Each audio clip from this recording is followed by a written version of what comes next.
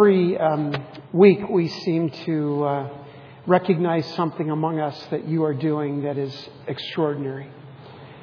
2 Sundays ago we saw so many people that were baptized.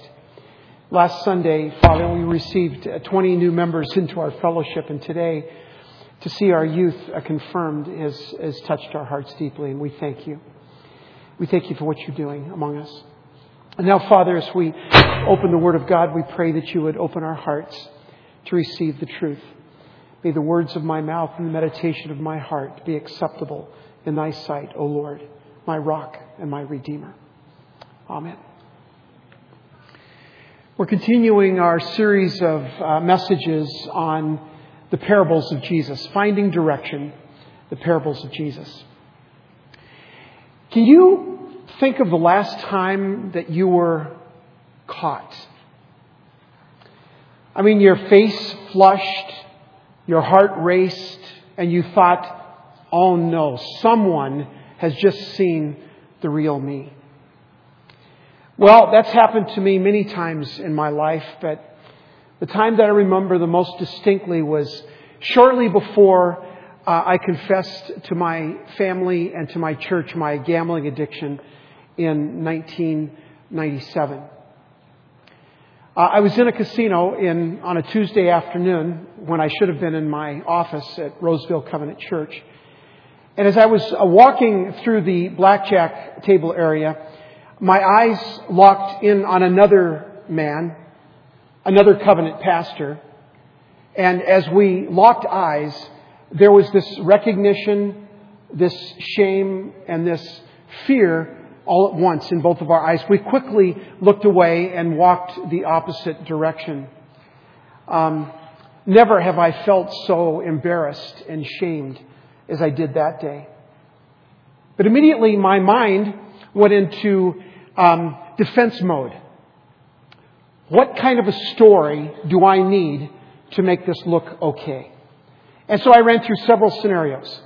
What if he tells my wife? Or what if he tells the church? And so I came up with several ideas, things that I might do. One was the old classic, he's lying. You know, he's lying. I wasn't there. I was somewhere else. Another thought I had was a preemptive strike.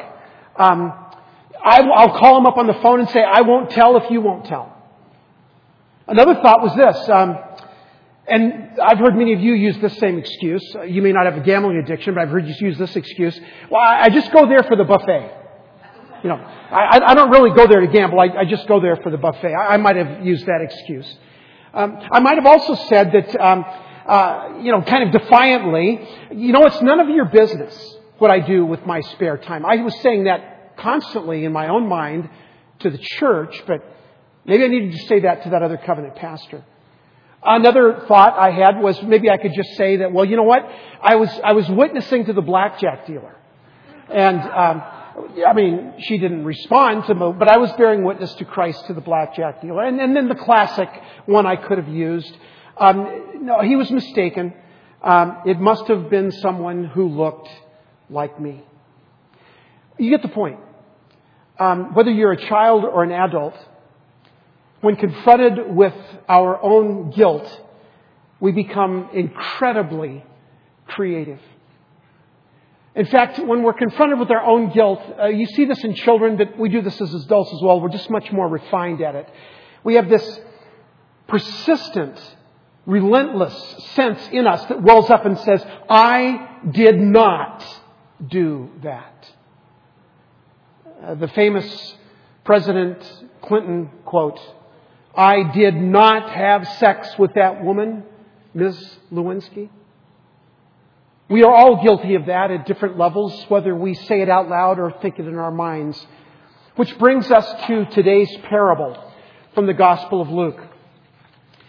Now, this is probably Christianity's least favorite parable. It's the most difficult to understand. It's the most difficult to draw connections to.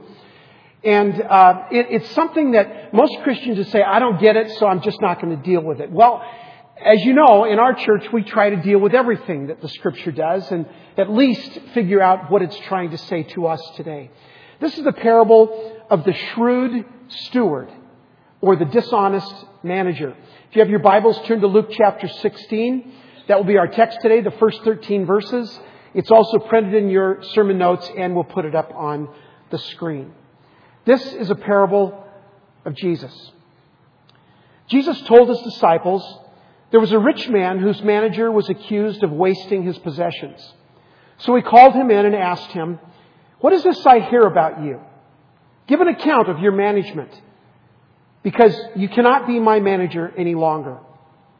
The manager said to himself, "What shall I do now?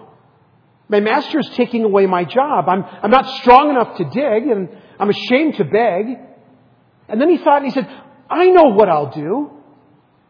So when I lose my job here, people will welcome me into their houses." So he called each one of the master's debtors. He asked the first, "How much do you owe my master?" 800 gallons of olive oil, he replied. The manager told him, "Take your bill, sit down quickly, and make it 400 gallons of olive oil." Then he asked a second debtor, "And how much do you owe my master?" 1,000 bushels of wheat, he replied. He told him, "Take your bill and make it 800. Now, verse 8, this is amazing. And this is where you're going to go, huh? What just happened? Okay, listen. The master commended the dishonest manager because he had acted shrewdly.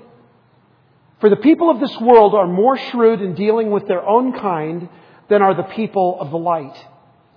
I tell you, use worldly wealth to gain friends for yourselves so that when it is gone, you will be welcomed into eternal dwellings. Verse 10. Whoever can be trusted with very little can also be trusted with much. And whoever is dishonest with very little will also be dishonest with much. So if you have not been trustworthy in handling worldly wealth, who will trust you with true riches? And if you have not been trustworthy with someone else's property, who will give you property of your own? No servant can serve two masters. Either he will hate the one and love the other, or he will be devoted to the one and despise the other. You cannot serve both God and money. As you can see, there's all sorts of problems with this parable. Is Jesus saying that it's okay to cheat, to be dishonest? Now, if I were writing this parable, probably you would say the same thing. I would have a different ending. Maybe an ending that you see in some of other Jesus parables. I would have an ending such as, this dishonored steward decides to come clean. And he bears his heart, and he confesses his sin, and he admits to all that he has done wrong. Now that's how I might have ended this parable. Or the dishonest manager might have gone to all of those debtors and repaid the debts that he had forgiven on behalf of his manager or his owner. Or maybe that dishonest steward would go and forgive some personal debts of people that he knew to kind of make up for his despicable acts. Or maybe he just shows a little bit of remorse and humility. And I would say to this parable, and I would almost say to Jesus something like this: you got to give me something here. Because I'm not getting it. You've got to give me something, some kind of understanding that shows the possibility of grace and repentance and forgiveness. But Jesus offers no such thing. Jesus offers an ending instead that I would call the big sting. Now, some of you are old enough to remember the movie The Sting, Robert Redford and Paul Newman, and how that by the end of that movie, if you remember it, everybody was kind of cheering for the characters, Robert Redford and Paul Newman. And then you forget that these guys are crooks. The whole time they're crooks. They're just bilking other crooks, but you're cheering for them and you're feeling good about that. That's kind of what this story's about. We're kind of cheering for the big sting, the guy that's very shrewd, and we're kind of celebrating him. And that's what Jesus seems to do. So this shrewd manager cuts every bill significantly, some in half, forgiving significant amounts of debt. And he's saying, now, if I do this, these debtors are going to be grateful to me. They're going to be beholding to me. And so if I come up with, if I need a place to live or if I need a job, maybe they'll say, okay, I'll take care of you. Or he thought maybe if I involve these debtors in the crime, then I've got some potential blackmail if I need something down the road. Maybe he said to them, if I scratched your back, now you need to scratch my back. And he maybe even whispered to them something like this. I would hate to think that the master found out how that you defrauded him. Now at this point, the hopeful reader, you and I, we're waiting for Jesus to tell us why this is the most despicable thing imaginable someone could do. And how the manager is going to be cast into outer darkness and he's going to be in the hottest corner of hell. And that's kind of the way we think this is going to happen. Or at least, at the very least, he's going to do some jail time, right? That's kind of what we're thinking. Instead, shockingly, Jesus says the master compliments this shrewd steward, this dishonest manager. He is somehow impressed with what he has done. Now, I don't like this parable at all. I like parables that are neat and tidy. I like movies that end well. I like the good guys to win over the bad guys. And that's why I don't like this parable. But seldom does Jesus make things neat and tidy. I mean, how many times did he say things that make you just go, wow, where did that come from? And you read it in John 8, you read it in Matthew 8 and other places in the Gospels, how that Jesus says some things that just make you kind of cringe. What does that mean? One of the disciples said, I want to follow you, but first I want to go and say goodbye to my family. And you remember what Jesus said to him? He said, no. No, if you're going to follow me, it's going to cost you everything. Or the guy that said, you know what, my dad just died. I got to go bury my dad. Once I bury my dad and we have a funeral awake and all that, then I'll come back and follow you. He says, no. And we say, who is this? What Jesus is saying in all of these things is it really costs your life to follow me. It's not easy. It's complicated. It's difficult. If you want to go the way of the world, if you want to go downstream with the rest of the salmon, go right ahead. It's easy, it's fast, and you'll probably make a lot of money on your way. But if you want to go upstream, if you want to go my way, it's costly, and it's difficult, and it's hard, and it is very, very challenging. If you want to follow me, because Jesus said, I'm going the opposite direction of the world. I'm going this way, the world's going that way. If you go my way, you're going to be constantly in trouble, constantly bumping to other people. It's not going to be easy. How about that for the gospel? Believe that and you can come to Christ, right? And some of you are going, man, I'm going to go to a Catholic church next week. I've never heard anything like that. I'm going somewhere else. This is the truth of the gospel. Sometimes we make it so simple and so innocuous that it has no bite. But Jesus said, if you follow me, come and die. Every single day. Die to yourself. Die to your sins. Die to all of those things that you have come to believe matter to you. Die. Jesus said, if you follow me, that's what it's going to take. He says things that are challenging. He says things that are painful, even scandalous. But he almost never concerns himself with being nice. We like to, we have this Warner Solomon picture of Jesus with long, flowing blonde hair. Like that's going to happen right in the Middle East. A Jewish man, he probably had very dark hair. And we kind of have this picture of this nice Jesus holding a little lamb. And he does. And he holds you and he loves you. But we also have this picture of Jesus that says, no, you go that way. That's death over there. You go that way. That is death over there. It is a Jesus that says, here's the truth. I'm not going to hold it back. I'm not going to try and make it feel good to you. I want you to know the truth. You go this way, and the destruction that you will find is called eternal separation from God. It's called hell. You don't want to go that way. Go this way. That's the Jesus we find in this parable. Now, all the evidence gathered thus far would seem to suggest that this is not a nice parable. A crook who gets caught and not only does not repent, but continues to steal and wins the former employer's admiration. So what can this story teach us this morning? As I was reading through this and studying and praying about it, I came up with about 10 different lessons. I said, that's not going to work because it's Confirmation Sunday. And, so I found really 3 things that I want to share with you this morning. Not all the things. You're not going to hear everything in that parable. But 3 things that I believe are lessons that this text suggests. And the first one is this. The sons of darkness are wiser in their own way than the sons of light. Look at verse 8. The master commended the dishonest manager because he had acted shrewdly. For the people of this world are more shrewd in dealing with their own kind than are the people of the light. So shortly after I confessed my gambling addiction, I started a counseling relationship with the assistant superintendent of the Northwest Conference, Jim Sundholm. And when we were first talking and I was kind of getting all this poison out of me, Jim said, give me an idea of how much energy it took for you to get to the casino, let's say on a Thursday afternoon.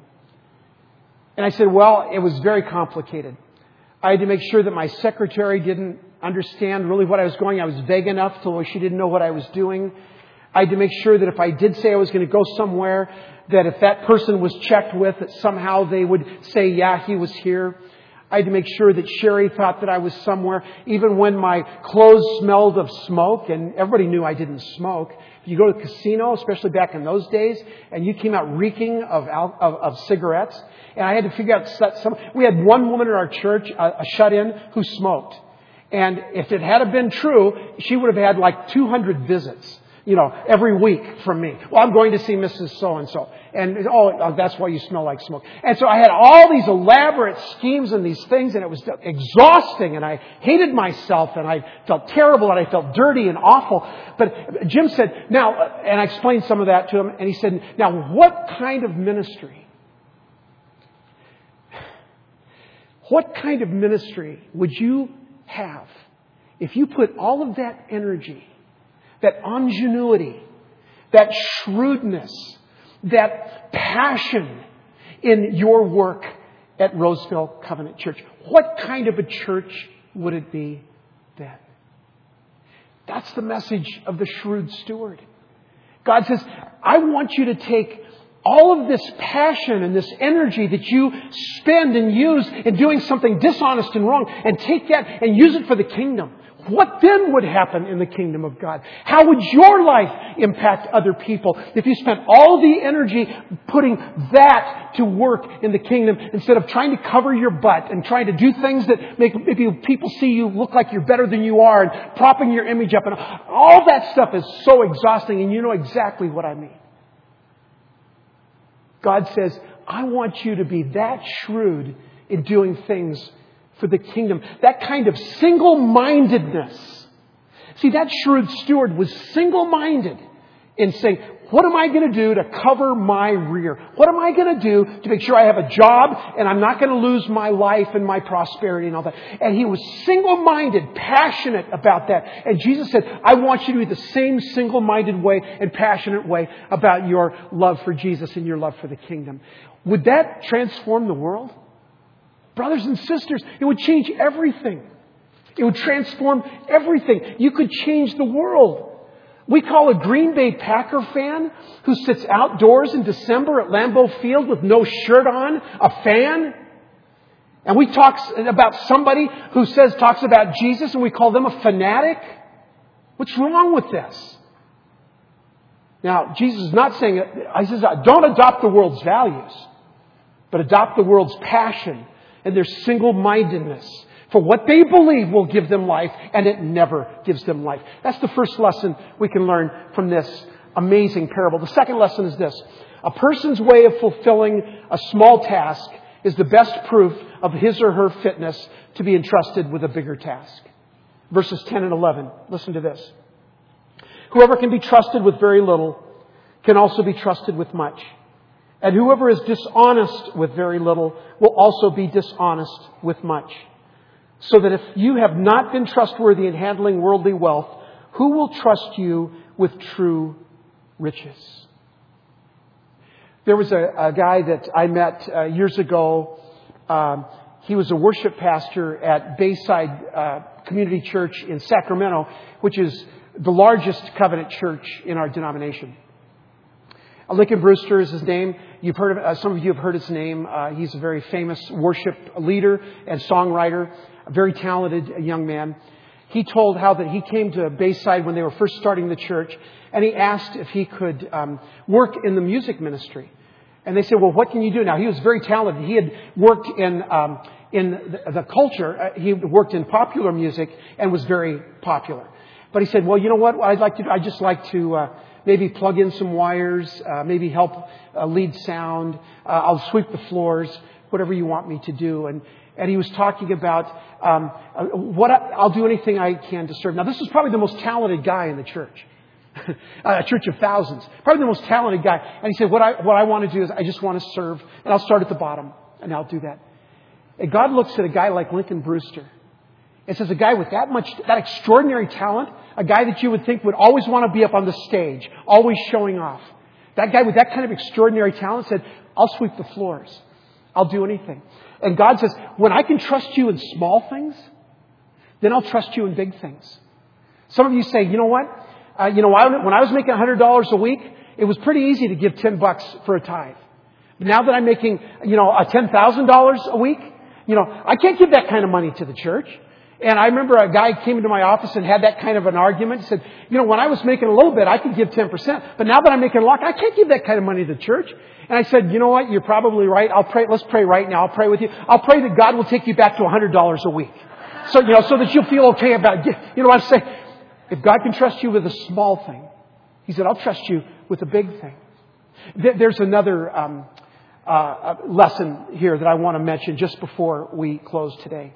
And the third lesson is about forgiveness. Now, in the story, what precisely does the shrewd steward do? This is amazing. I'll tell you what he does. He forgives. Right? He forgives debt. Albeit without authorization, right? It gets kind of crazy. Albeit deceptively. But what he does is forgive. The manager forgives.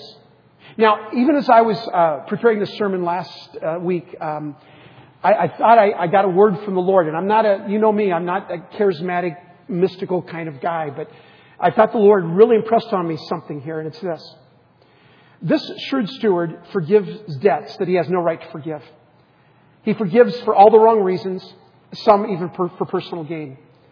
He forgives debt. That's what he does.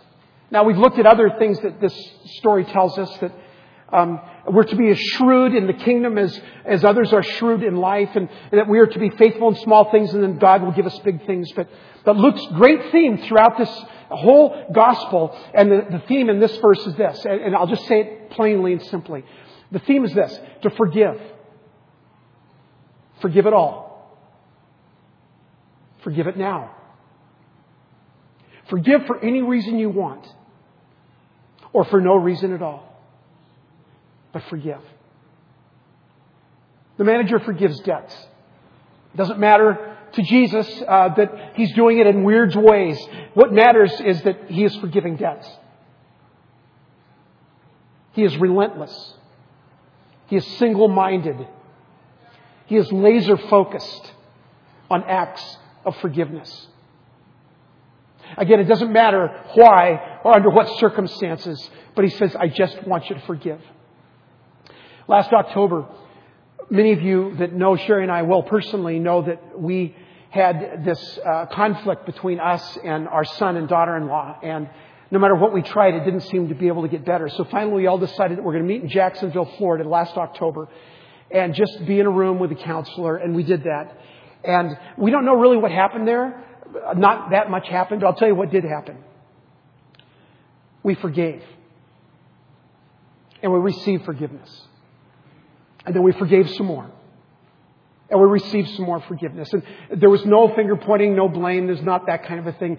We just forgave. We said, okay, that's it. We just forgave. And the results of that are what we've experienced in the last 6 months. And the results of that is having our grandchildren stay with us when before they weren't allowed to. And it's about forgiveness. See, the manager at the end of the day forgave. And let me ask you this as we close this morning. What would it mean for you to be relentless in your pursuit of forgiveness? What would it mean for you to have that single-mindedness about forgiveness? Now, I know some of you have been hurt. You've been hurt terribly. You've been hurt deeply in your souls. I understand that. And some of those hurts have not been forgiven. They've not been repented of. And they're still out there. But what would it mean for you? Because remember, even if someone is not asking for forgiveness and yet you give it, it still frees you. It takes that burden off of you. Because if you don't forgive somebody, you're not hurting them. You're hurting you. It becomes a root of bitterness. What would it mean for you to say, I'm going to forgive? I'm going to pursue forgiveness relentlessly. I'm going to do it until I can't do it anymore. I'm going to forgive. I'm going to forgive. I'm going to forgive. I'm going to forgive those who say, whether they're sorry or not. I'm going to forgive those who hurt me deeply. I'm just going to forgive. There's a woman, her name's Wendy, who was in my church in Roseville. And even though in 1997, I asked the congregation to forgive me, and I was sincere. And then 3 years later, before I came to Arizona, Sherry and I, to be the pastor at Hope Covenant Church, I felt like I needed to say I was sorry again after my healing. And so I went to the church again, and before the whole congregation, shared my apology and my thankfulness for their mercy and their grace. But there were some people that just would not have it. 10 years later, at a midwinter conference, this woman is also a covenant pastor. Wendy came up to me and she said, Dwayne, I need to talk to you. And I thought, whoa, this is weird. She hasn't talked to me for 10 years. And she said, I need to talk to you. She said, first of all, I need to tell you that I forgive you. And secondly, I need to ask you to forgive me for not forgiving you sooner. I have been in bondage for 10 years because I have refused to forgive. And I am so deeply sorry. What would it mean for you to relentlessly pursue forgiveness? You think of somebody right now that you haven't forgiven. Maybe they've done you tremendous harm. Maybe they have not apologized. Maybe they have not made amends. But what would it be for you to pursue forgiveness with that kind of passion, that single-mindedness, that laser focus that frees you from the burden of carrying regret and unforgiveness and everything else? What would it mean for you to experience that?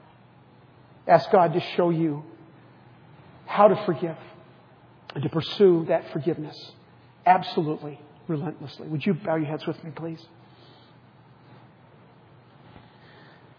Lord, this is a weird parable. And it's still confusing in a lot of ways, but there is so much power in this story that you've even given to us today as a gift, and I thank you for it.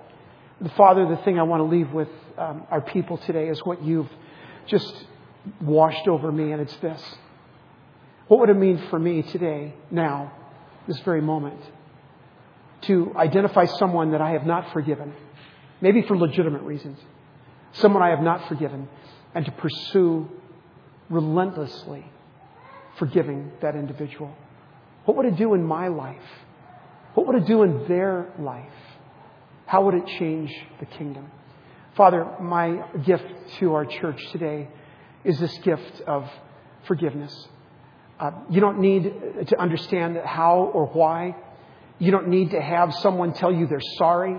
You don't need to have someone repent of their sins. You simply need to say, I choose to forgive you, as Jesus chooses to forgive us every single time we sin. So, Father, may that be a gift to each of us by the power of your gospel. And we pray these things in Jesus' holy name. And all of God's people together said, amen. Amen. Apologize for the lateness of the hour, but I do want to welcome you into the gift of giving. And as our ushers come forward to receive our morning tithes and offerings, we ask you to give generously and sacrificially to the work of the kingdom of God. Ushers.